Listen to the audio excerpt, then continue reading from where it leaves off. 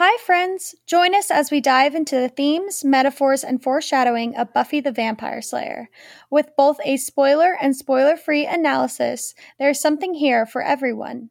We are your hosts, Leah, Sarah, Tabby, and whether you're a new viewer or a longtime fan, welcome to Becoming Buffy.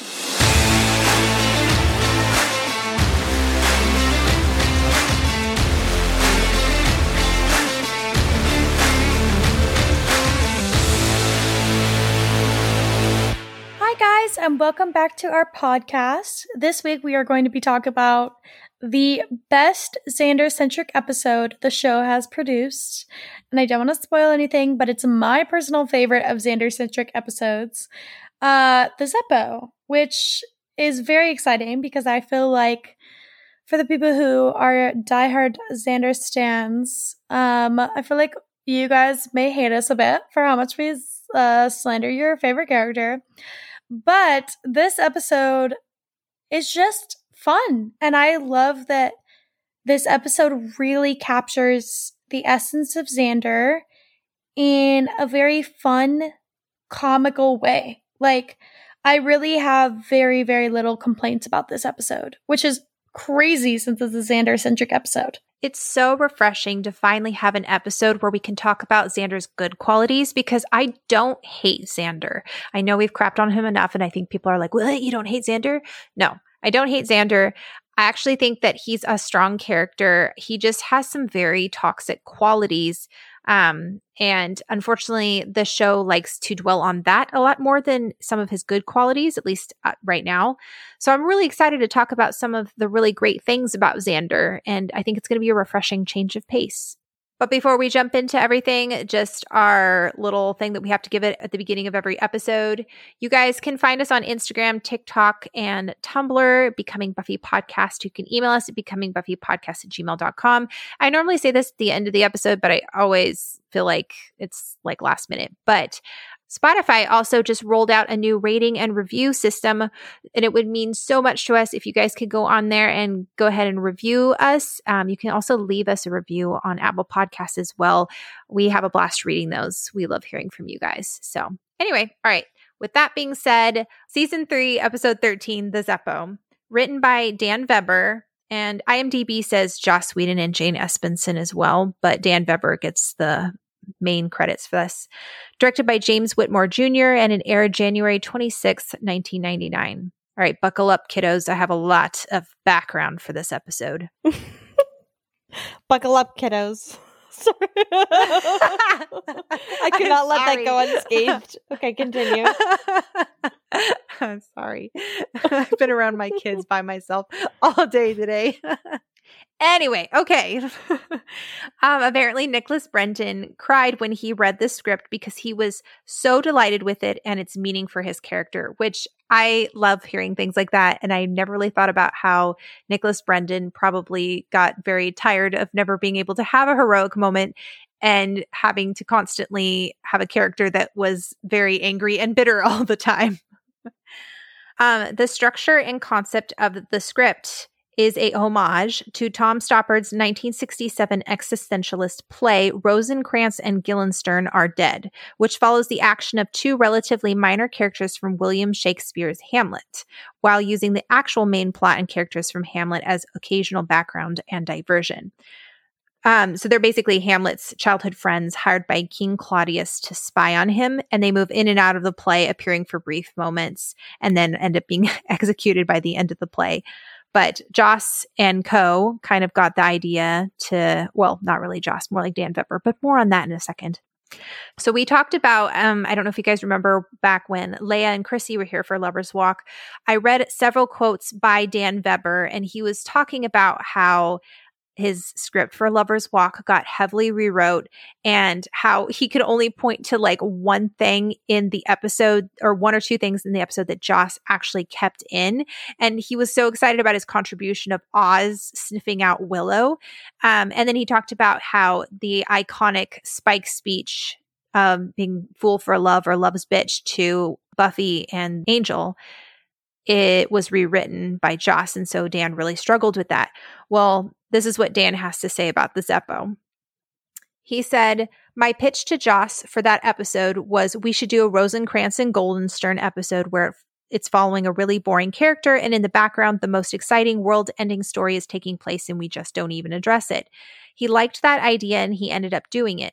In my draft, the B story was brought to the front and the A story was in the background, whereas in Joss's draft of it, he had brought up the B story much more. I feel like it might have lost a little bit of that Rosencrantz and Guildenstern element, but for all I know, it wouldn't have been watchable if that were the case. So again, not trying to read too much between the lines, but I feel like this guy's self-confidence. Joss just sounds like such a jerk. Yeah, like, I agree. I mean, obviously we know he is, but it's just like, oh my gosh. I mean, I don't want to beat a dead horse. I know we've talked about it before, but it's like people, it sounds like so many people are pouring their heart and souls into scripts and acting and like different parts of the show. And Josh just like spit them out, like, and just unnecessarily too, but then would take credit for it. Yeah. Like, oh my gosh. Yeah. Joss, I think, prides himself with being like one of the smartest people in the room. Not saying that he is, but I think that's how he views himself. And he has this God complex, especially when it came to the show, because he was in charge of everything. But it just makes me really sad every time I read a quote from Dan Weber. I mean, him talking about how Joss let him go at the end of season 3, and Dan's like, yeah, it's because I just can't, write for drama. I think I'm just a comedy writer. And I'm like, no, dude, your scripts are 2 of the stronger episodes of season 3, or 2 of the strongest episodes of season 3. And it's just a shame that he goes out thinking that it wasn't because it was him. It had to do with Joss, and yeah, it's just very sad. So this episode is the basis for Joss's writing style in Agents of S.H.I.E.L.D. He described, this is basically a TV series of the Zeppo, describing Agents of S.H.I.E.L.D., which was a very deliberate deconstruction of a Buffy episode in order to star the person who mattered the least. The people who are ignored are the people I've been writing as my heroes from day one. The Zeppo is technically the 3rd apocalypse for the Scoobies after Prophecy Girl and Becoming Part 2, which I think is hilarious. And we don't even know like half of what goes on with the apocalypse. So the title Zeppo, it's referring to Zeppo Marx, who was the 5th and youngest of the Marx brothers. They were an American comedy act in the early 1900s. They included Chico Marx, Harpo Marx, Groucho Marx, and Gummo Marx. Although he was a performer, he was rarely given much comedic material, usually playing the straight man in the Marxist plays and movies instead. Hence Cordelia's insult to Xander that he is non-essential to Buffy and the gang and therefore the Zeppo of the group. And then this is my favorite bit of trivia. Doctor Who executive producer Russell T Davies was inspired by the Zeppo when writing the 2006 episode Love and Monsters, which started an annual tradition for an episode with little involvement of the lead cast. It's the season 2 episode where I think, Leah, you described it better than I did. It was the guy who like creates a whole love story because he's infatuated with the doctor. And is it Martha or Rose? The episode is broken up into like sections because he's like doing video diaries and he's talking about his experiences with the doctor and observing the doctor and how like he keeps running into this guy and his companion who's a blonde because it was Rose, and they just like weird stuff keeps happening around him, and every time it happens they're the ones who show up and then it goes away. Gotcha. And so then it's like the whole episode is him kind of like looking into what the doctor is, and he has like this whole like different storyline where he like falls in love and there's like aliens and like it's just like you get like a full arc with the character that you never see again. Okay, gotcha.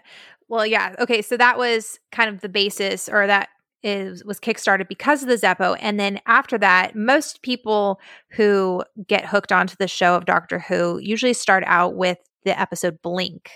I love how we wouldn't have Blink, which is so iconic, if it weren't for the Zeppo, which I never would have put 2 and 2 together.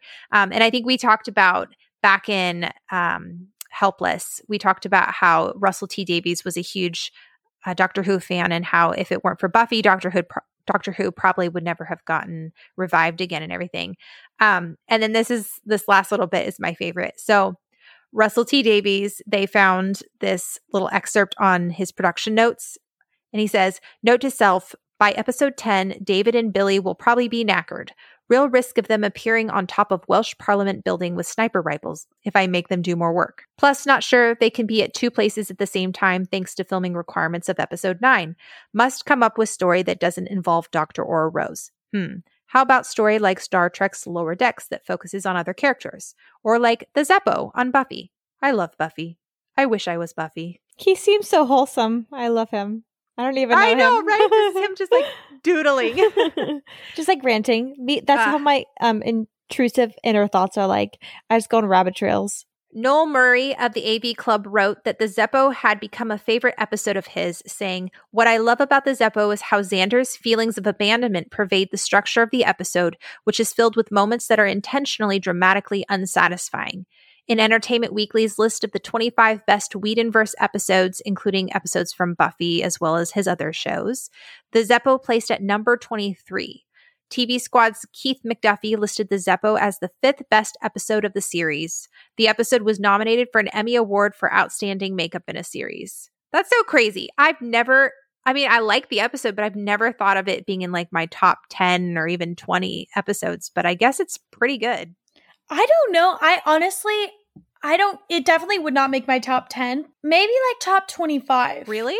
Wow, that's crazy. I really like this episode only because I think that it is such a different vibe to so many other episodes. And I love when shows do that, when they go outside of the box and they do something different, and when it pays off, because then it's like, it's what makes a show last longer for me is when it has variety. Sure. Yeah. And it's not just a typical, run through of an episode. Yeah, it's definitely very different. And its strength is that we focus on a character outside of the normal characters that we focus on. Not that Xander's not a part of it, but I don't know that it would have been as interesting if they would have focused on Willow, simply because Willow is kind of just wherever Buffy is. But yeah. So how do you guys think this episode fits into Xander's arc so far, given the episodes we've seen of him with Teacher's Pet, The Pack, and then what episode? Oh, Bewitched, Bother, and Bewildered, I guess. I feel like this episode kind of just further dives into like what we know of Xander and just how he views himself. And I think we're kind of seeing it come into like more of the forefront of his mind instead of like the back. Of just kind of like feeling like he's not as important in the gang, feeling like he doesn't have much to offer, and is kind of like, I think he's just scared of being useless. And I think that we're really seeing that in this episode, that he is kind of seeing that he doesn't have much to offer the group. And so I think in his mind, he's going, okay, well, if I don't have much to offer, what do I do? Mm-hmm. Yeah, that's a really good point. I think this episode fits really well with themes of identity and choice this season. We've watched Xander wrestle with what it means to be a man, especially with Buffy being there to break down his misogyny. Like in The Harvest, Xander really wrestled with the fact that Buffy's taking on more of the hero or the traditionally masculine role. And so Xander's like, wait a minute, where does that leave me? And he wrestles with that in a way that, Willow's not going to wrestle with because of what society tells him who and what a man is supposed to be. This episode is kind of an extension of all of that. And I really love how it feels like, in a lot of ways, like if this show had stopped at the end of season 3, I feel like we would have kind of gotten like a pretty fulfilling arc of Xander's, because I feel like he kind of grows up a little bit in this episode. Not fully, but just like a little bit. From a review, Mark watches Buffy the Vampire Slayer. He says this: "For now, Xander's identity as a part of the Scoobies is examined, and it's contrasted in a way that pokes fun at some of the more serious moments that the other characters are in. I think it's natural for this show to tackle this by having Xander wonder why he's even around at all, and why he's obsessed with being cool. In a way, I think this episode is sort of a companion to Bewitched, Bothered, and Bewildered, and not just because it's Xander-centric. Xander wants to experience life at the center of attention, to be viewed as cool. He wants to be the guy who miraculously saves the day. This episode grants him that, and in the process, he realizes that maybe his own self-worth is not contingent on any of those things happening as he desires," which I thought was a really cool insight. You could tell that there was a purpose in the writer's room, and the agenda of this episode was very it was a consensus in the room. They're like, yes, this is what we want to do with Xander in this episode. And I feel like a lot of the other times they were like a little, at least as a viewer, you're like, what's the purpose of this one? I'm kind of confused. Yeah, I feel like some of the other Xander episodes have been like there's been a reason for it, but sometimes it's been a little convoluted. Or even just a bit like one-dimensional. Like the episodes kind of seemed like, okay, we get it. Like he's goofy, like he like deflects off of his emotions, like he feels like an outcast, he's in love with Buffy. Like those are pretty like non-deep. These are the core tenets of Xander. Three-dimensional This is what stuff. makes Xander Xander. But I also feel like this episode does a good job of keeping the essence of Xander. Like, it's funny, you know it's a Xander episode. It has all the strengths of Xander. Like, it's funny, it's quick-witted, it's, like, entertaining, and, like, but it's not over the top about, like, the end of the world. It's not serious, like, all the good elements of Xander. So it feels like a Xander episode without having to have the annoying high school boy issues that are over dramatized. Because I think that Xander does have a legitimate issue in feeling like he's left out of the group. I think that's a legitimate issue to have. I think that any person in Xander's shoes would feel that. And so I like that they talk about that with Xander's character, but I love how much is shown in this episode without having Xander having a whiny monologue about how no one wants him around. Mm-hmm. It does a lot for Xander's character, and it makes you like him. It makes him a likable character. Yeah. I think one of the cool things about this episode is, to a lesser extent, just hear me out here, to a lesser extent, it kind of mirrors what Angel was going through in the sense that Angel was wrestling with the concept of doing good for the sake of it just being good. And I think Xander is in his selfishness, wants to do good so people notice him so that he gets accolades and stuff. And I think by the end of the episode, he's recognizing that he's doing good because it's the right thing to do and he doesn't need to tell everybody about it. And I think that's maturity and growth on his end. So it's kind of cool to see him grow up just a little bit. The opening of this episode, it was really like entertaining to me because I don't think I've really seen a scene like this so far. Faith is back. Hallelujah. It's been, I mean, I know she was in Amends, but I was like, okay, she's actually like a part of the gang now. She's not just being invited to, someone's home because they don't want to leave her left out. Like she's actively involved with the gang, similar to what happened before Revelations. The beginning of this episode literally gave me a headache. Like the camera angle through the fog and like all that. I literally was like, oh my gosh, what is going on? And then the music was all weird. I was like, I'm very off-putted right now. I think it's kind of subtle because Giles mentions that he like doesn't have many resources because like the council like fired him. So it kind of makes sense why it's so chaotic right after like Helpless, because it's like everyone doesn't really know what they're doing. They're like, we don't have the council. We don't have any resources. No one's answering us. I guess we'll go and fight these demons we have no idea about. Well, I mean, this is different than Buffy going out in the cemetery in the middle of the night and just fighting vampires. Like this was like, I think the Sister of Jay or whatever it's called. There's a specific group that Giles probably read about in a book and said, okay, team, all of us are going to go. We need Faith for this. And then they went out there and got it. So it seemed like it was a slightly tougher fight. I mean, the fact that Willow has to do magic should clue us in that this is probably a little bit more strenuous than it normally would be. Then they kill the demon dude, and then they're all kind of like talking, and they're like, have we forgotten something? Someone's missing. Who could it be? No, they don't even think about it. Xander's just like over there in the corner like, hey, I'm fine. Giles is like, they're that, like, oh yeah. That, what's his name? That dude that's hanging out with us all the time. Guys, his name is not coming to mind. Help me out here. They're like, Xander. Giles is like, oh yeah, Donut Boy, the guy who goes and gets the donuts. Oh my gosh, what a funny gag in this episode. I'm going to get to that. So funny. I don't think I've ever noticed that in this episode. Like, I'm being dead serious. I was watching this and I was like, what the heck? That is genius. But also sometimes you'll see them with snacks in the library too. And you're like, now I'm like rethinking everything. I'm like, is Xander always the one going out to get these things? Yeah, I think he is. Well, I love that Buffy's like instantly feels bad because she knows she forgot about Xander.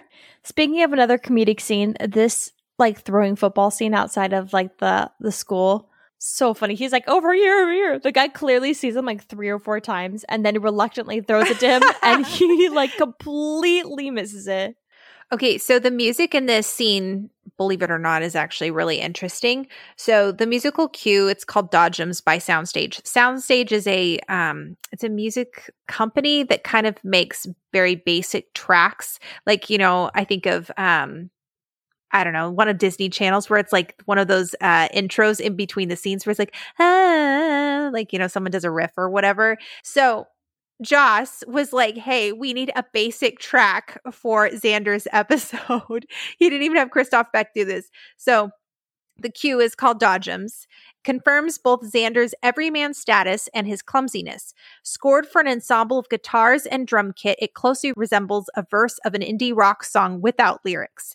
3 chords appear in a continuous cycle that sounds 4 times. The first chord briefly establishes a home key, while the second and third outline a progression that facilitates a smooth transition back to the initial chord.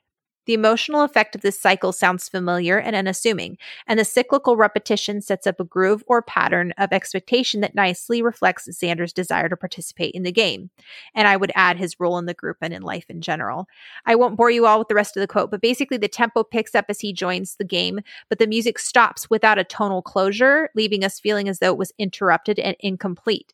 And the quote continues and says, Xander is left to cope with the social damage that he has suffered without the benefit of music. And that's from Music, Sound, and Silence. And this is important because this scene is mirrored at the end of the episode, which we'll talk about then. But as the camera follows Cordelia as she walks away at the very end after completely like dissing Xander, it's mirrored at the end of the episode, and the music that plays there is significant as well. So keep that in mind. I'll definitely store that away. Thank you, Sarah. Tabby's like, well, then. Yeah, that really was interesting. Okay. My girl, Core, love you. I really feel like she was a little harsh in this episode. Okay. But I will say, she's been cheated on. So, yes, she's mean. But I also feel like it's coming from a very bitter place. Like, you're not supposed to think what she's saying is nice. Yeah. I think it's supposed to be obvious that she just is very hurt. I just kept thinking what a weird freaking world high school is and was. Like, people like dated and then like are dating their ex's best friend, or just like I'm talking from experience, seeing this happen to people in the same friend group, like dating for 2 years, sleeping with their best friend, and then all hanging out together, making out with their new boyfriend, aka best friend. It's just, and everyone hangs out together and acting as if nothing happened, or someone cheats on the other person, like in this episode, and then the person who had been cheated on just comes up and talks to their ex-boyfriend, making fun of them all the time, but like in kind of almost a lighthearted way. Like, when does this ever happen? It's traumatizing time to be alive, teenagers. Seriously, it's so weird. Weird. It's just hard, yeah. But I mean, some of the things she says are like, unlike those demons, Jack noticed you were there. Oof. She said, you're this little nothing. You must feel like Jimmy Olsen, the boy who had no cool. You're the youthful part of the group. You're the Zeppo. This next scene, they have a wide angle shot of everyone sitting at the cafeteria table. If you'll notice, when Xander's heard talking to Oz, the camera pans up from the food being served to momentarily show Xander, Willow, and Buffy sitting together.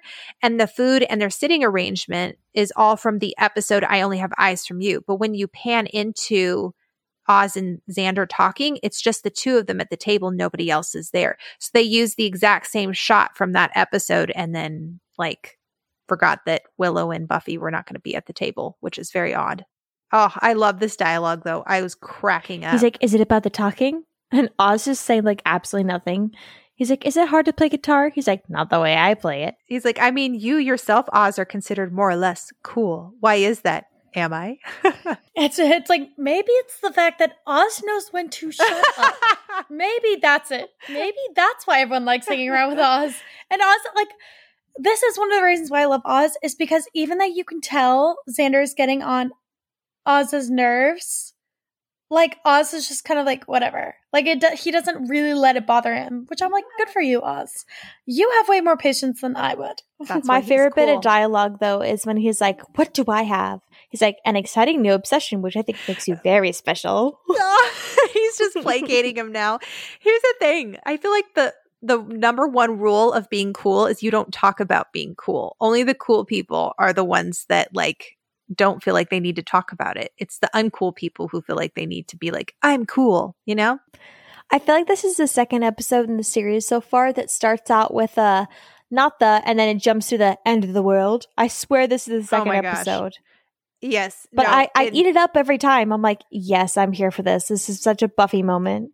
The transitions are just one of my favorite things about Buffy, I think. And this episode, just the pace of this episode is very fast, and that includes the transitions, but just like the music, the switching between sequences. Also, I noted there's a lot of sets, and I think it's because Xander just kind of like makes his way to pretty much every single location we've seen so far on the show. Seriously. Wait, okay, so this I'm reading what Giles says in the next scene. He's talking about Sisterhood of Jay. They're the ones that are bringing forth the apocalypse. They're the ones they were fighting at the beginning of the episode. So the fact that they had to grab Faith and have Willow do a spell is supposed to show you just how powerful these people are, these women. To be honest, like, there's so much going on this episode. I was a little bit confused on like the actual apocalypse of like Buffy and everyone else, because that's like not the forefront. Yeah, I don't think we're supposed to fully I think know. that's kind of the point, though. Yeah. Is that, you're kind of supposed to be very confused. And it's also funny because like it's supposed to be this whole idea that these like monsters underneath are like the big bads. Like they are, coming to kill everyone. And you're literally like, you guys killed him with a sword. Like, they didn't seem like that big of a deal. Yeah.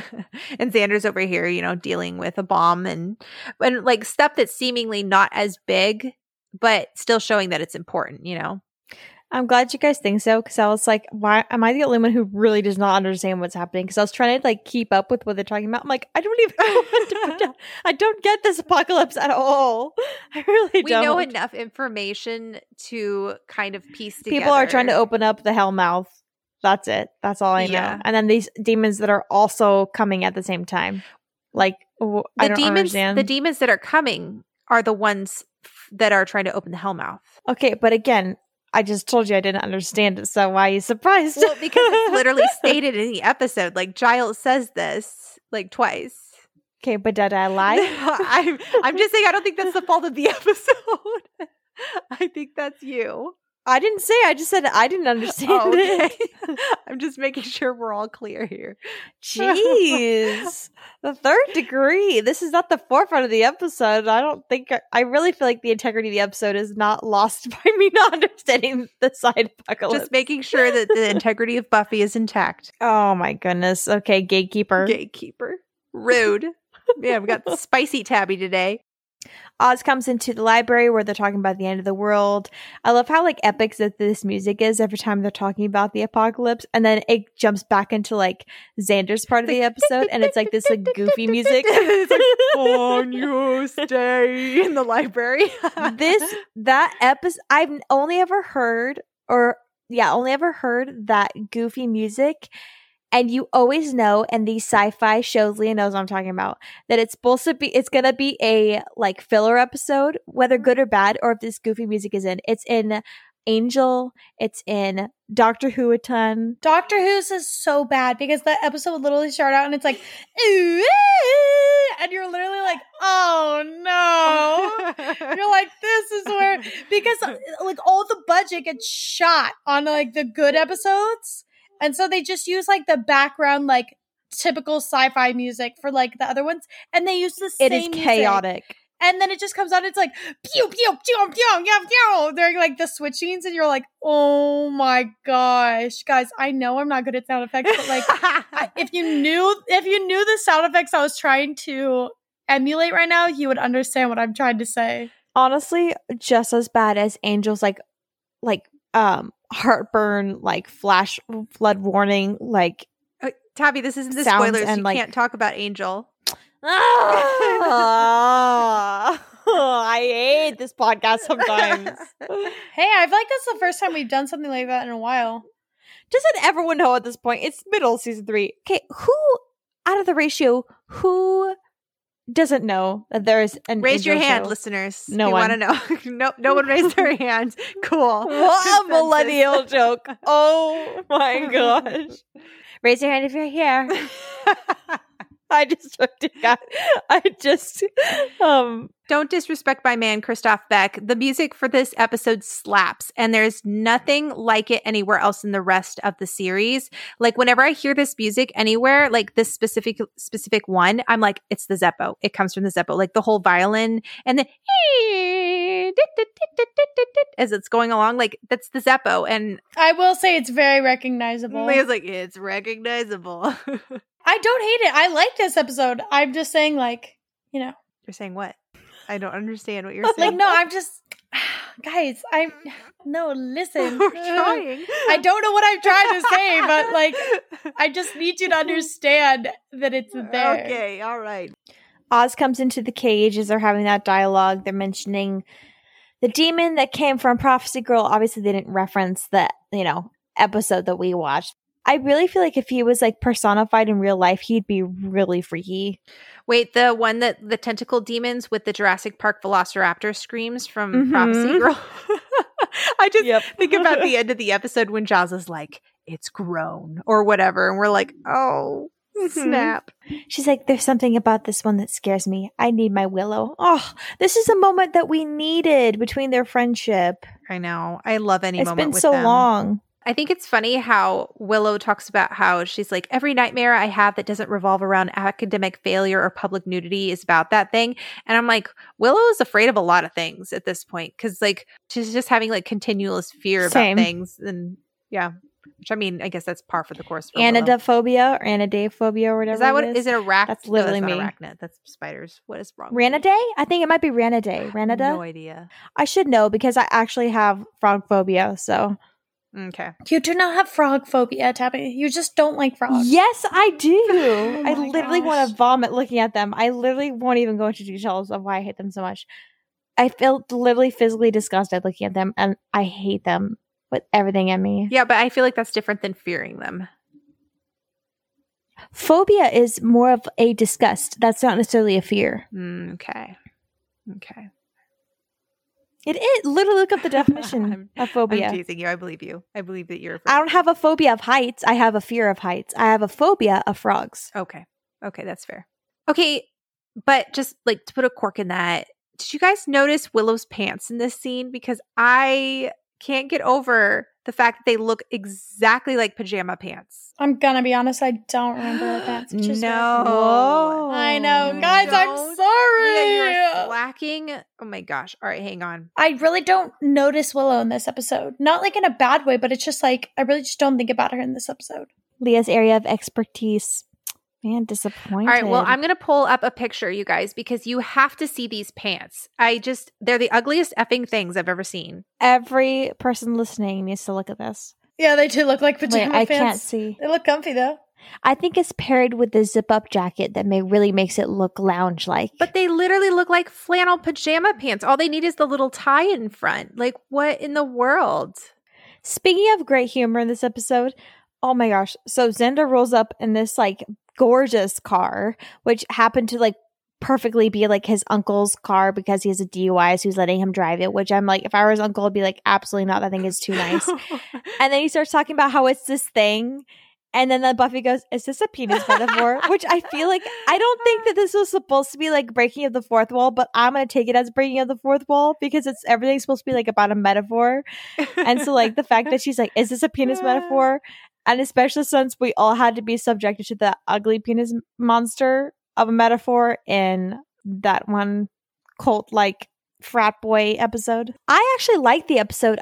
You literally scarred me, Sarah, from telling me that. I literally would have never thought about that in my life. Wait. And then you said it and I was like, there's another episode that's coming up, Leah's favorite episode later on in season 6 that is also a penis metaphor.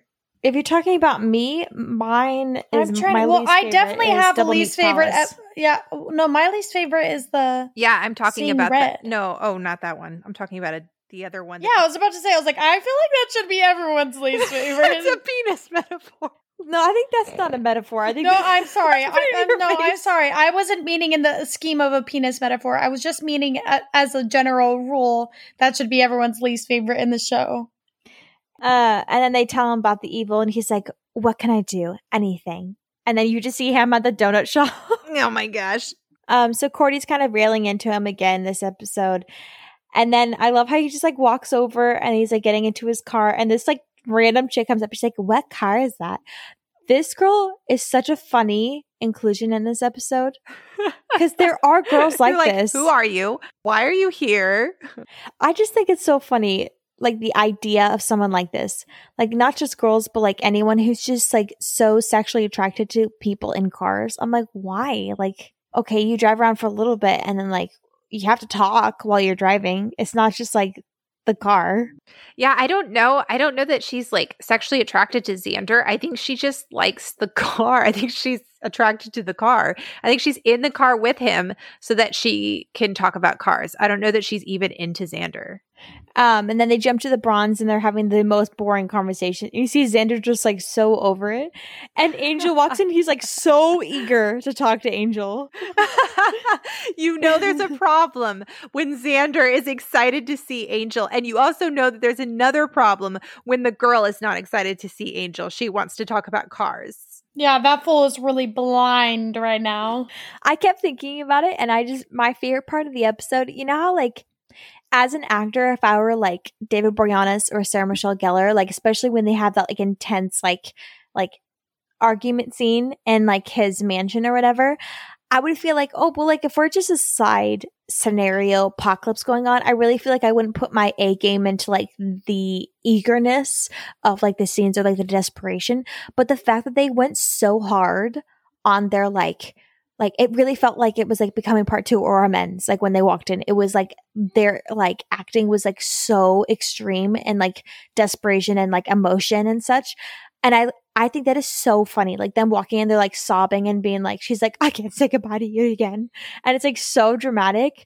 Like if they had done like kind of like a half-assed job, or if it was like the actors weren't really like putting like their full emotion into it, it wouldn't be as funny as it is, because like Angel comes in and he just looks so emotionally detached. Like he's one of those people that like if he has one thing on his brain, he cannot compartmentalize, and he comes in and he's just like on a mission. I love that Angel's like, no, you best stay out of harm's way. Like he's still thinking about Xander's safety, even though Xander like absolutely abhors him.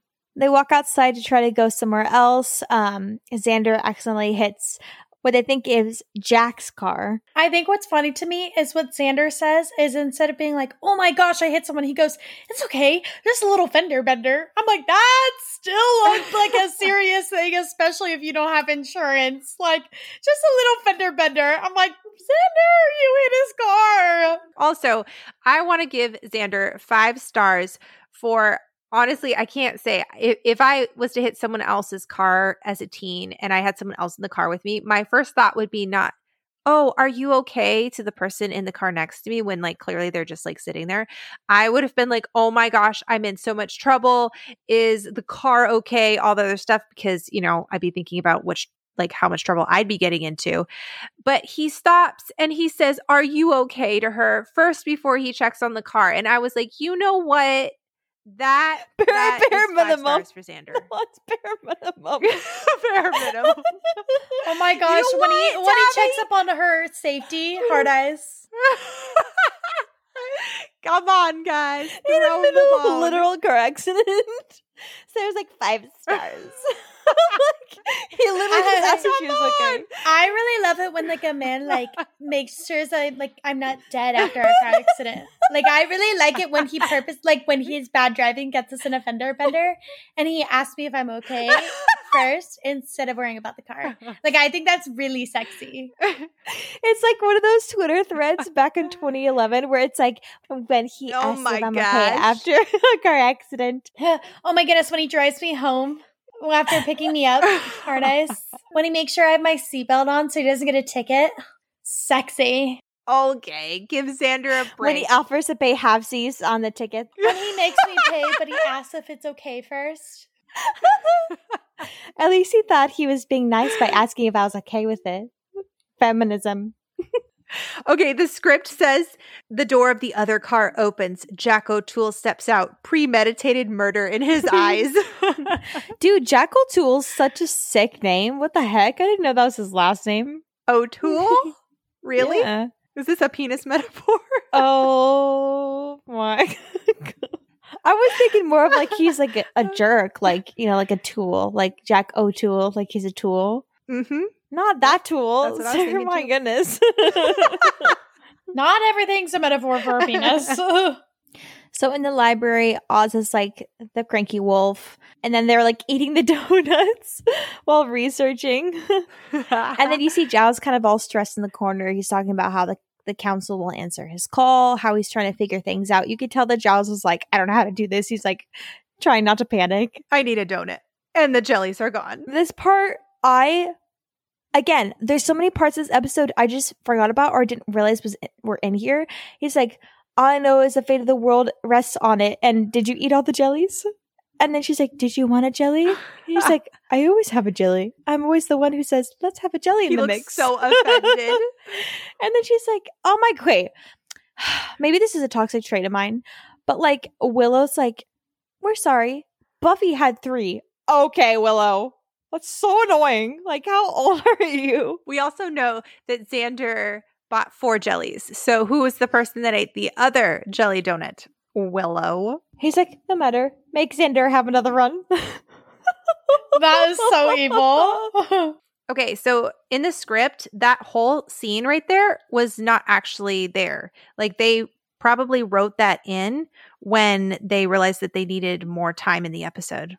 It's kind of interesting. Oh, really? I feel like all the best parts of the episodes are kind of squeezed in because they're like lighthearted conversations that kind of like make it a little bit more, not necessarily interesting. I don't know. They're just little fun parts. I've learned stuff that they add in later for like timing or whatever. I tend to enjoy a little bit more. Mm-hmm.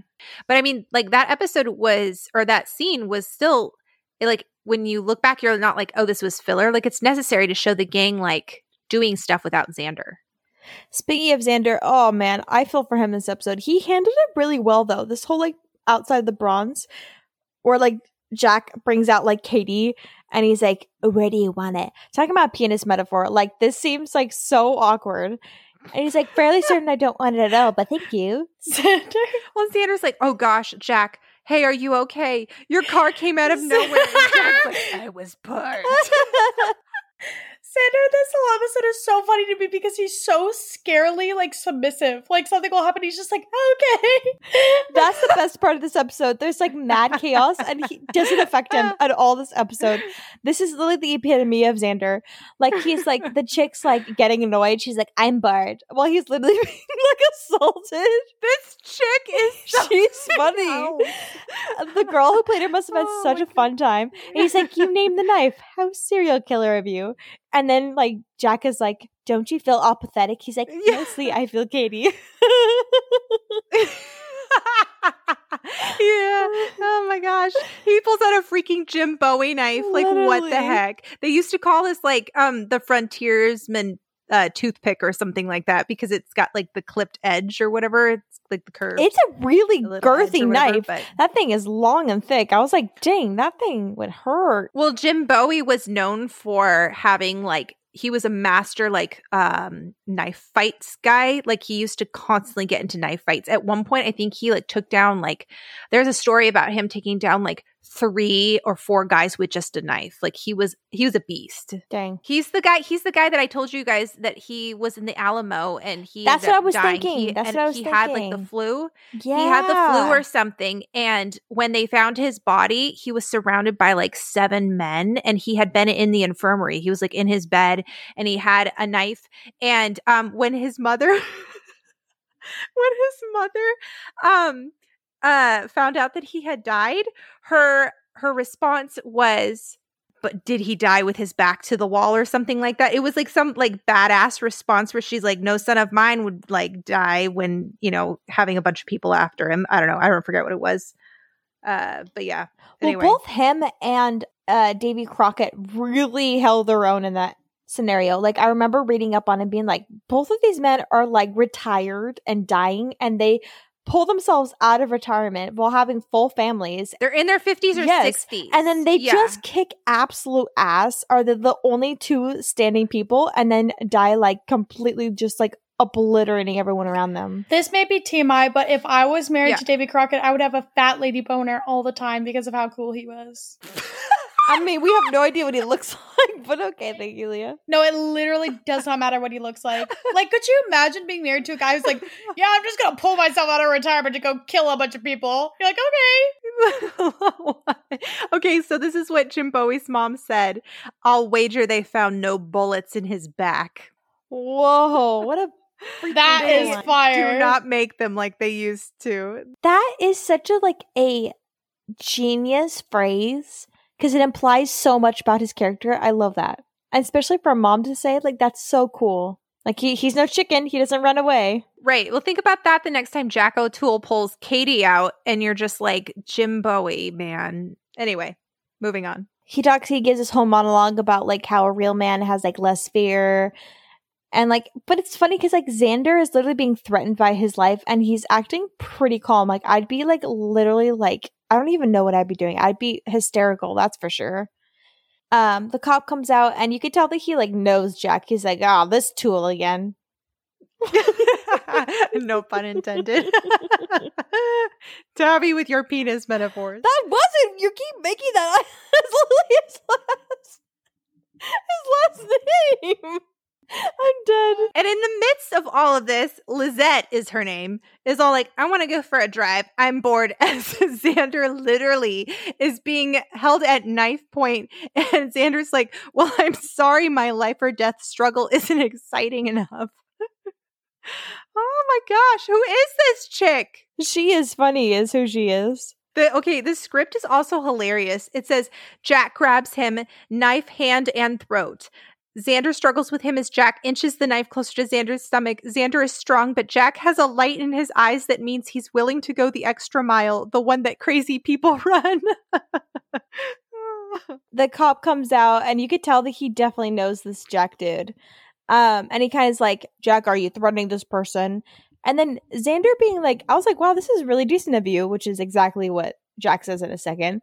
But he, like, doesn't rat him out at all, which I'd be like, cop, over here. He's trying to kill me. I'd be like, flagging him over. That's the man right there. Don't forget his freaking sword. Literally, that thing is massive. He's like, Katie, and Katie too. Don't forget about Katie. Katie gets her own cell. And then he's like, we should go get the boys. And the girl's like, okay, I'll come now. All of a sudden, now she's intrigued because they're going to go ride the car again. So we have this, like, the funky music starts playing hardcore right here. They go to the graveyard and then they're just, like, picking up all of these dead bros. So funny. I literally thought that Bob was the guy that was from Some Assembly Required, Daryl. I thought he was Daryl. I was like, oh no, Daryl's back? Literally same. Yeah. And he's like, oh, this is Xander. And he's like, hey, punches him. He's like, how long have I been down? He's like, 8 months. He's like, I've missed so much. He's like, did you tape my favorite show for me? I need to see what happened. Not, like, are my parents That would actually be me and Tappy. Oh my gosh. Did you catch the new season? Well, back then they just, like, had to record it. Like, now you can just stream it. Like, that's gotta suck. Like, could you imagine the days? Like, I didn't have to go through this that much. I was, like, maybe, like, 8 or 9 when we did it with, like, American Idol. But, like, you'd have to, like, race home and make sure you either caught it on television. Yeah. Or, like, you recorded it. That's so much work. I mean, say what you will about Jack, but he seems like a pretty great friend. For real, though. And then they go to the other dude, and he's like, my dudes. He comes out of the dirt. Okay, so my thought throughout this entire episode is, why is Xander sticking around? Why is he? It's because he's scared, and that's what's so funny is that it's literally like he's the one with the car. He can literally get in the car and drive away. That's what's so funny is that, like, Xander's such a brave person, but I understand his valid fear in this moment. Even though if he just stopped to think logically, he could understand, like, oh, I can run away and I'm also friends with the Slayer, so she can, like, beat them up for me. But he's so, like, petrified and he's just stuck there. Right. What makes it so believable for me is the fact that, like, he knows that Jack goes to high school with him. It's not just vampires they can avoid throughout the nighttime and they don't come into his house. It's the fact that Jack goes to the same high school. Like, he'll see him forever. So I think that's what's scary, too. He's thinking, if I'm not on Jack's good side, he'll literally kill me in broad daylight at school. Yeah, I guess that's valid, but at the same time, I'm kind of just like, Xander, go find Buffy. I just think it's so funny. They're in the middle of the graveyard. Everyone's being raised. They're all having like their little like a bromance time. And then he's like so stressed. And then you see from like a distance, Giles is like trying to break into like this spirit world. And then like a few feet away, all of like the zombies, and Giles doesn't even notice them. And then Xander comes up. He's like, "Hey, Giles, what you doing?" Oh my gosh. This is my, like, gotta be like one of my favorite lines of the entire show. He's all like trying to gain access to the spirit guide. What are you doing here? And Xander's like, oh, we've just been raising some heck. But also, like, Xander, this is your out. Like, tell him, like, hey, I'm being threatened for my life right now. Like, they're raising a bunch of dead people. No, guys. Y'all are breezing over the best part of this episode. He goes, "There's something different about this. There's something in the air. The stench of death." And he's like, "Yeah, I think that's Bob." I was like, Who wrote that? Who is it? Point me to the man. So funny. He's like, I think that's Bob. And Giles is like, well, we may all be called to fight when it happens. And Xander's like, when what happens? What's happening? Tell me. Oh gosh, the whole scene is just so chaotic fun. Like, I'm obsessed. And I love how the contrast between that and to like an extremely intense scene where Willie is like literally beaten to a bloody pulp and he's like gasping for air on the floor, and Buffy's like, "Stay with me, it's okay." And he's like giving her like intel on what to do and like who's coming, and like he's like, "If I were you, I'd go find Angel and find somewhere quiet and think about how I'd like to spend the last night here on Earth." Like, it's just like so intense. Willie low-key like loves Buffy and Angel together. It's so sweet. You and us, Willie, we all understand it. We're like, please, just go be together just one night. Is this the first time we've heard them say, like, I mean, obviously we'll go there, but like the "I love you" in this season? I think so, because they haven't really like full blown talked about like their relationship or their feelings or anything. But we kind of get the sense that they're back together again. I just love how it's like 13 episodes deep. And we're like, guys, we know y'all are in love, and they're saying as if they've never said it before. It's just so funny to me. It's so dramatic. So they're driving around, and then they're like, "We want to go get girls," and then one of them's like, "No, let's bake a cake."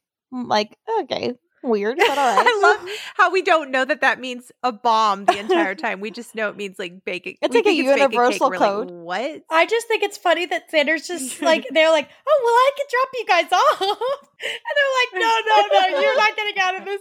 I love how they casually talk about how each of them got like killed. And Bob's like, "Yeah, I got shot while robbing." Jack got killed on a drive-by shooting. What a dark way to go out.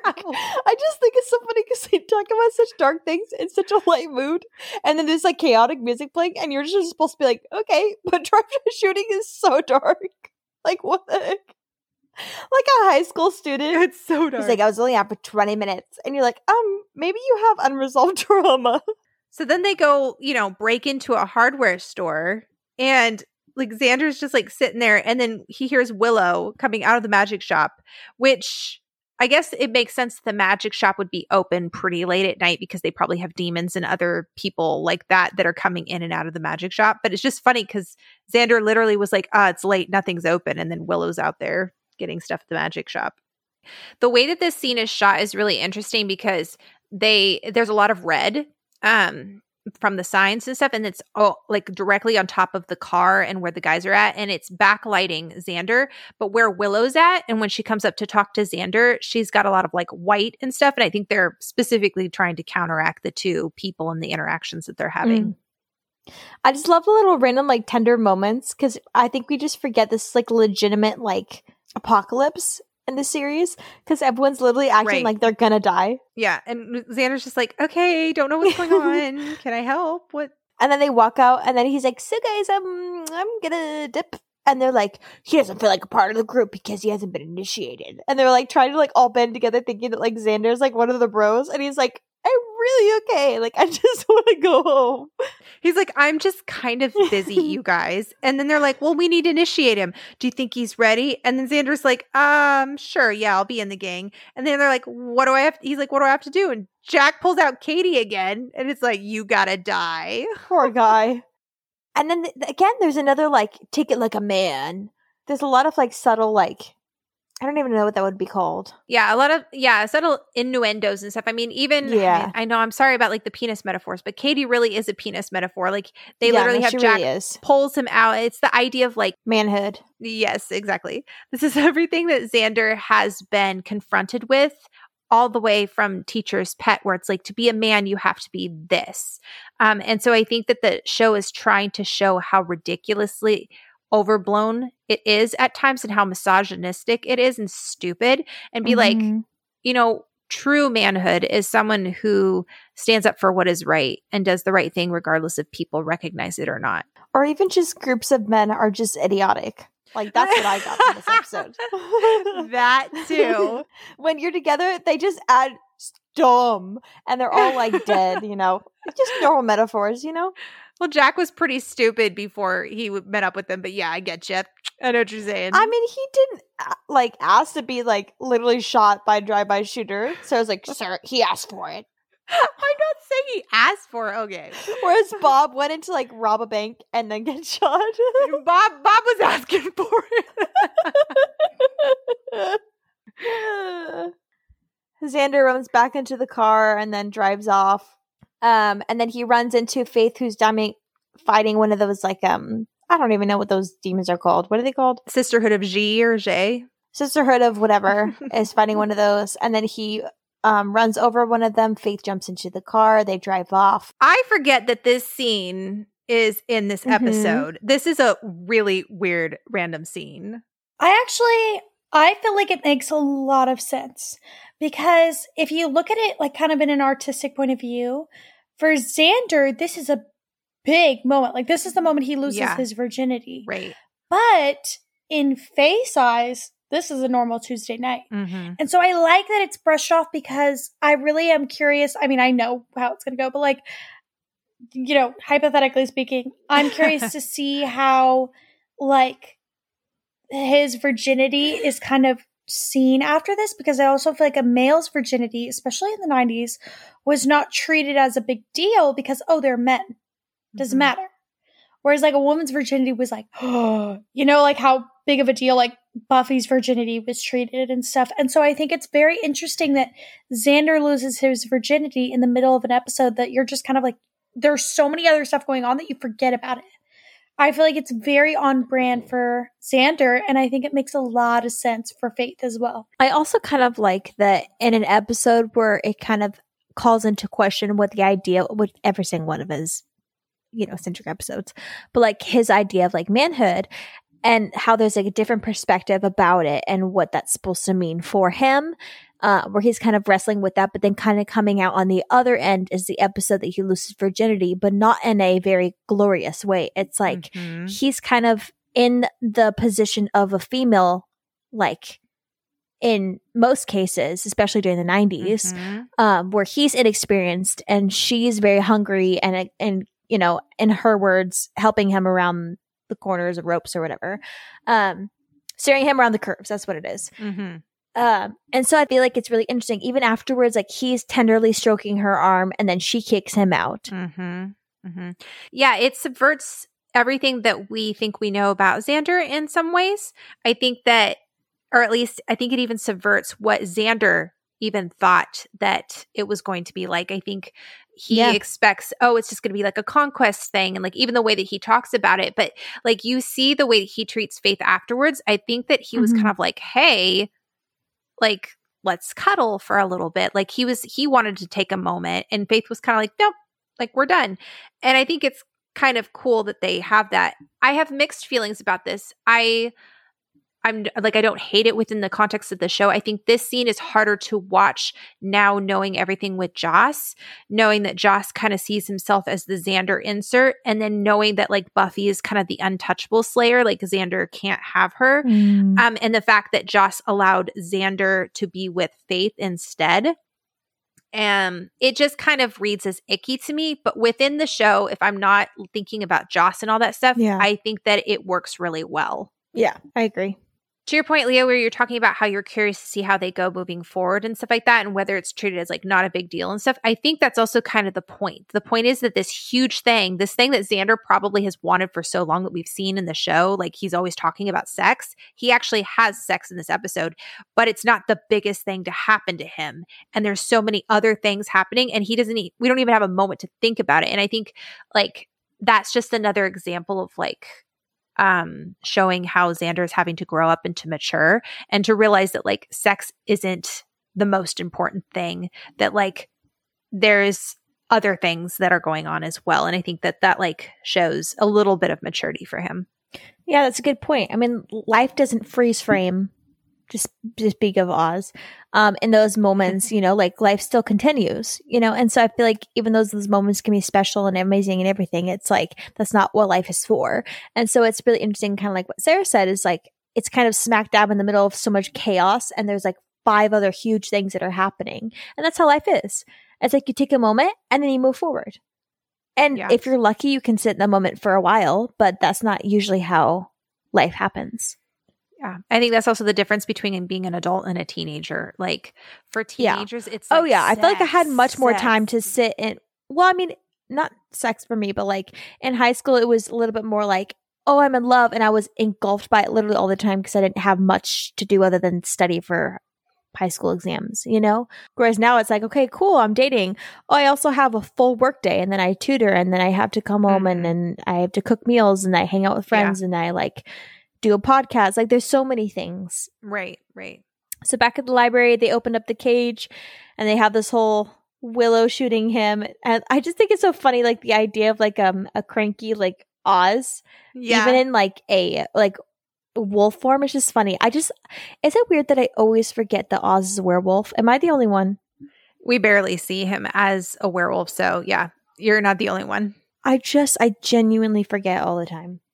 And then poor Xander, I do feel bad for him. Like Nicholas Brendan, you can see his face by being like, he's like unaware of what just happened. He's trying to process, like walking down from the motel into his car. And I love how his first instinct is like, let's find Buffy, as if she'd know what to do with bomb stuff. Well, I think it kind of speaks to the gang's reliance on Buffy, but also just in general, it's like when the gang feels lost, they turn to Buffy because they look to Buffy to have an answer. Because ultimately, it's on Buffy. Like, with supernatural stuff, it's either Buffy figures it out or it doesn't get figured out. And then this scene. Oh my gosh. The best part of the episode. He you don't even see him walk in. You just cut straight to them in a passionate, like, monologue argument. And he's like, Angel's, of course, gonna sacrifice himself. And the music's like their theme, too. Like, it's everything. She's like, I can't watch you die again. And he's like, I love you. Like, looking at this from Buffy and Angel's perspective, literally everything in their relationship is life or death. So, like, they're not being dramatic. Like, this is literally what their relationship is like all the time.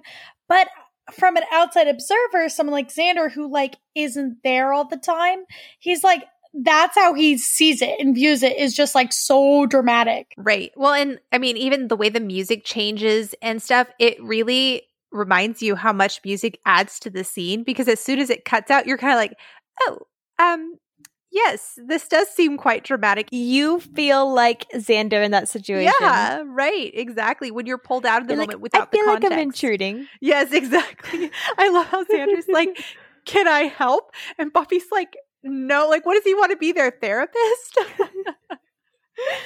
No, the way he says, he's like, hey, I've got this, there's this, this is probably a bad time. Can Buffy's just like shaking her head like, what are you doing here? Oh, so good. They're both like sobbing. They have like tears streaming down their face. So funny. I love that they add the extra touch of Xander walking out through the courtyard and like up the stairs as he's like trying to figure out what he's going to do. Make it more awkward. Like, he's just like, you can tell he just feels out of place. Like, oh my gosh, this episode gives you the right amount of like secondhand embarrassment. You're just like, oh no. So they're doing a spell in the library. They're trying to move Oz out of, or they already moved Oz out of the library. We find out it's a binding spell. I still don't even know the difference. Like, is the binding spell like trying to like keep something secured? Is that what that is? I think it's kind of a catch-all phrase, but it's basically like we bind them, meaning they're never able to open the Hellmouth or something like that. Bind means to like secure. I really feel like that's thrown in there so much. And Yeah, I'm like, okay, no, but it what definitely actually is a binding spell? Binding spell sounds better than just regular spell. True. And then like Giles was like telling her as soon as she lights the candles, then she has to like go hide and make herself safe. And he's like, I'm not arguing about this. It's just so funny because it's like, again, it's in the background, but we've never seen Giles this serious before. It's just hilarious that they put this like as a side thing when it really is massive. Well, Giles is also being kind of inconsistent because they had like Willow doing a spell at the beginning of the episode and he didn't seem to have a problem with that. And he's like, no, you can't do this one. This one's too dangerous. So maybe it's just like the difference in severity of the spells versus the fact that I just don't want you doing any spells. It's just kind of odd. Down in the basement, we see that the boys are setting up a bomb. Do we even know why they're setting up a bomb? Just to wreak havoc and stuff. And I wanted to note something really fast. So when Giles is talking about who knows what's going to come up from beneath us, and they have that transition and then beneath them is literally them setting up the bomb, they use the exact same music as from season 1 with the Master. So normally, you know how in season 1 they'd pan down and we'd be like down in the Master's lair. Like we're literally just panning down to the basement and they're like they're setting up the bomb. So Xander's like trying to sprint away from that awkward interaction from the mansion. He's roaming the streets, and then he sees the boys just like walking in the middle of the street somewhere, probably coming back from buying all of their ingredients. And then Xander's like, what do I do? What do I do? And he's just like in the pits of panic, just grabs one of them and is dragging them, which worked out because like he ended up telling him exactly what was going on. Well, he just has like Parker in his hands or like under his arm as he's like driving, and he's like, now I'm going to ask you this once and you better pray you get the answer right. How do I defuse? And then the guy's head just like just even the comedy of it, because it's like it's a really intense moment and you're like, yes, Xander, good for you, like, you know, you're getting that information, and then he like kills the guy he's interrogating. You're like, Xander, get it together, man. Hey, he got what he needed though, but his sheer panic of like holding the corpse, and he's like, oh, he like throws it. Which technically the guy's not even dead, he's just decapitated, so his head's just out there and he's probably like yelling. Yeah, how does that work? How do you kill a zombie? Blowing them up? Yeah, I mean, that's what's basically alluded to at the end. You know, when Xander's like, there's a difference between itty bitty pieces of you being swept up versus, you know, you walking, talking, living, eating, whatever. Yeah. So they all chase him because he accidentally kills Parker, or it's implied that he kills him. And they just leave the guy's head back there. They didn't even try to pick it up and like, you know, let's sew it back on or whatever. No, we have to make our cake today. They'll go and find him afterwards. We cut straight into the library and he's like, my God, it's grown. Oh. Giles? Okay. I love how we don't see it. Like, we don't know what's going on at all. Okay, is it just me? Was Giles like so much extra and like intense in this episode? I was like, I really kind of wanted to see this apocalypse because I feel like Ripper Giles would have come out to play. No, I think the whole point of it is that we're seeing each character through Xander's lens. Yeah. So like, okay, Buffy is more emotional and her and Xander are more dramatic. Like Willow is more like, Willow and Oz are more aloof because like, since Willow has started dating Oz, Xander doesn't see as much as her. Then it's like Giles is more like stoic and like very serious because that's how he is around Xander. Like, I really feel like this, it's the whole idea of like, Xander is not a reliable narrator. Yeah. Like, not that he's narrating, but we're seeing the episode through his eyes. So I think the whole idea of it is that like, we're seeing things through a very corrupted lens. Yeah, or like slightly skewed. But I think it's funny too, because that makes a lot of sense why, you know, Giles would be upset about the jelly donut. That would make sense why Cordelia would be slightly more biting. Yeah, that's a good point, Leah. Then they all kind of like run by the window, and then one of the other dudes just like stops and stares. Whoa. He can see it. We can't even see it. I know. I love how he like each of them branch out into different parts of the school. And I love that he takes down every one of them. I was like, you go, Xander. I'm proud of you. Like, he goes towards Bob first. Bob, like, breaks open the axe, which reminds me of School Hard. And they have this, like, epic fight scene. He drops the vending machine on Bob. Rest in peace, Bob. And then he, like, tries to do a speech with the other dude, and the other dude just runs away, and he's like, note to self, less talking. Yeah. Well, and then we have that really epic moment where, like, is it Buffy who gets thrown out of the library and she's like, go for the heart, Faith. And we're like, no, wait, we want to see what's going on. I want to see Faith. That go was for the so heart. sick. That's such a fun scene. She like gets thrown across the hallway. Yep. Oh, I love it. Oh, he's chasing the other dude, but then the demons pop through the wall. That's terrifying. He's like the other way. Well, and he like watches through like the screen or the blinds as the guy just gets completely annihilated, and he's just like, ooh. And then he runs downstairs to the basement or the boiler room. Don't really see the difference. And then he sees the bomb.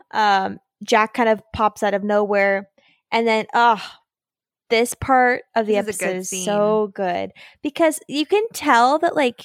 Actually, not even you could tell. I really watched this scene, even as somebody knowing that Xander's scared. He played it off so well. I was like, wow, A, for freaking effort. Like his like acting in this scene, I would be like, yeah, I don't care. Sweating profusely, shaking. Yeah, it's really interesting. A lot of people talk about that I've seen are like, oh, it's really concerning that Xander like seemed ready to die, that Xander seemed like he was okay with dying and all this other stuff. And I don't read the scene that way.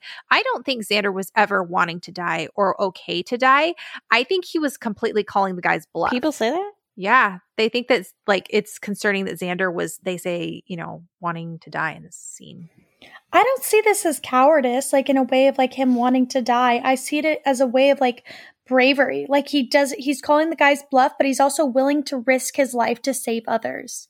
Why is that concerning? Buffy has to be willing to die like every episode. Yeah, it's very interesting. And like so Willow's put her life on the line. Giles has put his life on the line. Like all of them have to be willing to die every episode. So I think that's kind of BS. Yeah, I'm not sure exactly why, but either way, like I don't think Xander truly thought he was going to die in that moment. I think Xander like knew that Jack was secretly like a huge coward. I think that he was like, Jack's going to inevitably want to save himself over anything else. But you know, I've learned that what makes a hero of the hero in scenarios like these where they could die, what makes them always beating it is the idea that they play around with death, that they have a death wish. Because if you didn't, I feel like, especially for me, I do not have a death wish. I feel like I would freeze up, where I feel like if you're not afraid to die almost, you're able to kind of like go there and almost kind of like match their level and kind of think pretty clearly because you're like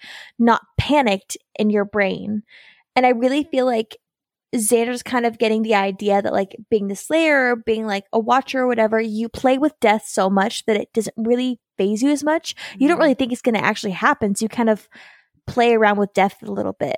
Also, if you're trying to bargain there for like 2 minutes of that time, the dude's I just think he would find a way to either run out or just let it blow up. But I feel like this specific speech really put into perspective what he'd be losing. I mean, for as much crap as we give Xander, I have never once doubted that Xander is not brave. Like Xander is very courageous. Totally. And he, for all his faults, he has always been the one that's unafraid to go and stand up and fight bad guys even with no powers. And you see Jack sweating, and then he unplugs the like red wire, which is like pretty much a trope in all these Bond movies. It's actually not the red wire; it's the green wire. Oh, really? Yeah. The script specifically says that. It says Jack drops Katie and dives for the bomb, pulling out the green wire, and in all caps it says "not the red wire." Interesting. But before that, did you talk about the scene where it's like Angel is trying to pull a she-demon off of Faith and Buffy's being held up by a tentacle and Giles is like, Et omnia vasa veritatis. Then Jack's like, I'm not going anywhere. Anytime you turn your back, I'll be there. He opens up the door and then Oz pops out and like completely annihilates him. Oh, that was like the I know. perfect Oz, end. MVP of the episode. In the script, it says that when Xander, we don't see this in the scene, but it says when Xander walks out, closes the door, as he goes, his legs give out from underneath him. He almost falls, but manages to recover, never letting his cool factor waver. I'm kind of bummed we didn't get to see that. I'm like oddly proud of Xander this episode. I'm like, you deserve a nap. I know, right? So I was like, 5 stars for making sure the girl didn't get hurt in a car accident. Okay. And then I'm like, you know what? 5 stars for saving everyone's life. This is the moment he deserves 5 stars. I will say it's refreshing to see actual growth coming from Xander. And seeing an episode where you actually see positive sides of Xander, and not just in a little bit, but in a big way. We see a lot of really positive things from Xander this episode. Yeah, I agree. So outside the school, we kind of touched on this a little bit, but just like the dialogue is like, oh, perfect. Willow was like, I can still hear it screaming. And then Oz is like, Angel's going to be okay. And she was like, he was only out for a few minutes, longest of my life. Which is so dramatic. Aww, it's so sweet though. But also, that doesn't really make sense. Like, Angel's doesn't have breath. Like, how does he get knocked out? Don't question it, Leah. Shh. Just let it happen. Just let it happen. How do literal zombies walk around in this episode? I mean, you know. Yeah, but in zombie lore, they literally only walk around. So, like, but in vampire lore, they don't just pass out. This is kind of defying both natural physics and supernatural physics. Okay, all right. Well, don't think so it's like, well, how do vampires suck blood? We're like, well, that's part of their lore. He has no breath. How's he sucking? Oh gosh. And then Will goes, I'll never forget that thing's face. Its real face, I mean. And then they're like, I don't know how you managed. It was the bravest thing I've ever seen, to Giles. And he looks all like proud. And he's like, stupidest. But the world continues to turn. You could tell he was like patting himself on the back for that one. He was like, that was the stupidest thing. Low key, he's like high-fiving himself. They're like, no one will ever know how close the world came to stopping or what we did. And then Xander comes up and they're like, Xander, you're lucky we're not at school last night. But okay, they've never been this like well done team. Anytime after like becoming, or maybe it's because nobody actually like died or anything. Maybe they didn't feel like it'd be appropriate to do this after Buffy literally died in Prophecy Girl. They're like, woo, guys, we saved the world. And Buffy's over there like literally traumatized. Then Xander asks if anyone wants snacks and Oz is like, nah, I'm oddly full today. But I will say it's nice seeing Xander like, I don't know, like a bit humbled. Like I feel like he has a sense of like well-earned confidence where it's like he recognizes he can handle himself without them, but he also recognizes that he is an important part of the group.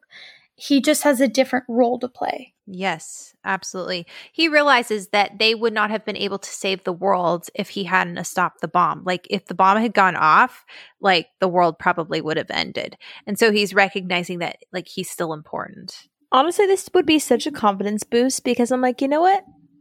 If anything, I know I can save the world, or at least I did at one point. And I can rest easy knowing that I did that. I saved my friends. That's okay.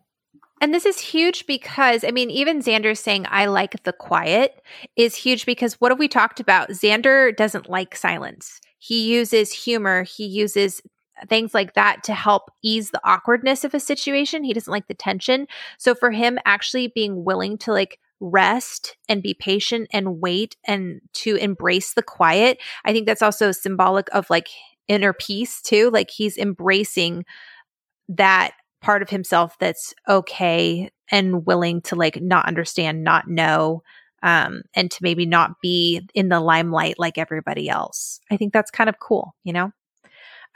Music, sound, and silence. Remember I said at the beginning of the episode, this kind of parallels that first scene or one of the first scenes. It says the musical cue here called For the Glory by Extreme Music subtly indicates the beginnings of Xander's transformation, already hinted at by his strong silent reticence with the Scoobies. It begins as Xander smiles enigmatically. The cue resembles the indie-style rock that opened the episode and recalls the memory of Xander's ignominious failure on the lawn when the episode began. Now, however, the indie rock moves towards a different conclusion. The chord progression contains the 3 chords of the opening cue, but adds 3 additional chords that complicate the straightforward sense of direction in the first first cue cycle. Instead, this cue contains no cyclical repetition at all. When the final phrase of the cue begins, the dialogue has ended and the music, preceded by a sudden explosion of melodic activity in the bass guitar, surges into prominence and evokes a sense of exhilaration as Xander continues confidently to walk away. The final sonority again leaves the music with a conventional sense of closure, yet this time the euphonious quality of the chord and its volume is sufficiently strong on its own to suggest a kind of breakthrough moment. Certainly it implies something of Cordelia's inability to understand Xander's transformation, but it indicates something even more important. Xander, even though he remains every man, has finally come into his own as a character with his own agency and purpose. More fully than ever before in the series, he has acknowledged his own particular abilities, his own strengths, and his own singular kind of knowledge that no other member of the Scooby Gang possesses. Listeners who attend carefully to the two cues will apprehend that the second modifies the quite usual strains of indie rock to support a psychological passage, somewhat ambiguous, yet resolute, even courageous. And that's from Music, Sound, and Silence. Kind of wordy, but I really like how even the music kind of recognizes that there's a change and a shift in how Xander views himself and views his role in the gang. And I think that's really cool. All right, guys, that was the Zeppo. Easily one of the more enjoyable Xander-centric episodes we've had so far. Didn't give me, PTSD. I don't need therapy after that. But no, I fully enjoyed that. Hopefully you guys did too. Again, you guys can find us on Instagram, Tumblr, TikTok, Becoming Buffy Podcast, and email us, becomingbuffypodcast@gmail.com. Let us know. Do you guys love the Zeppo? I feel like it's one of those that's very popular. A lot of people like it, but I just have never really thought about it as being one of the most popular episodes. What do you guys think of Xander's character growth? What do you think of his arc up until now? Let us know. And as always, guys, we will talk to you next time.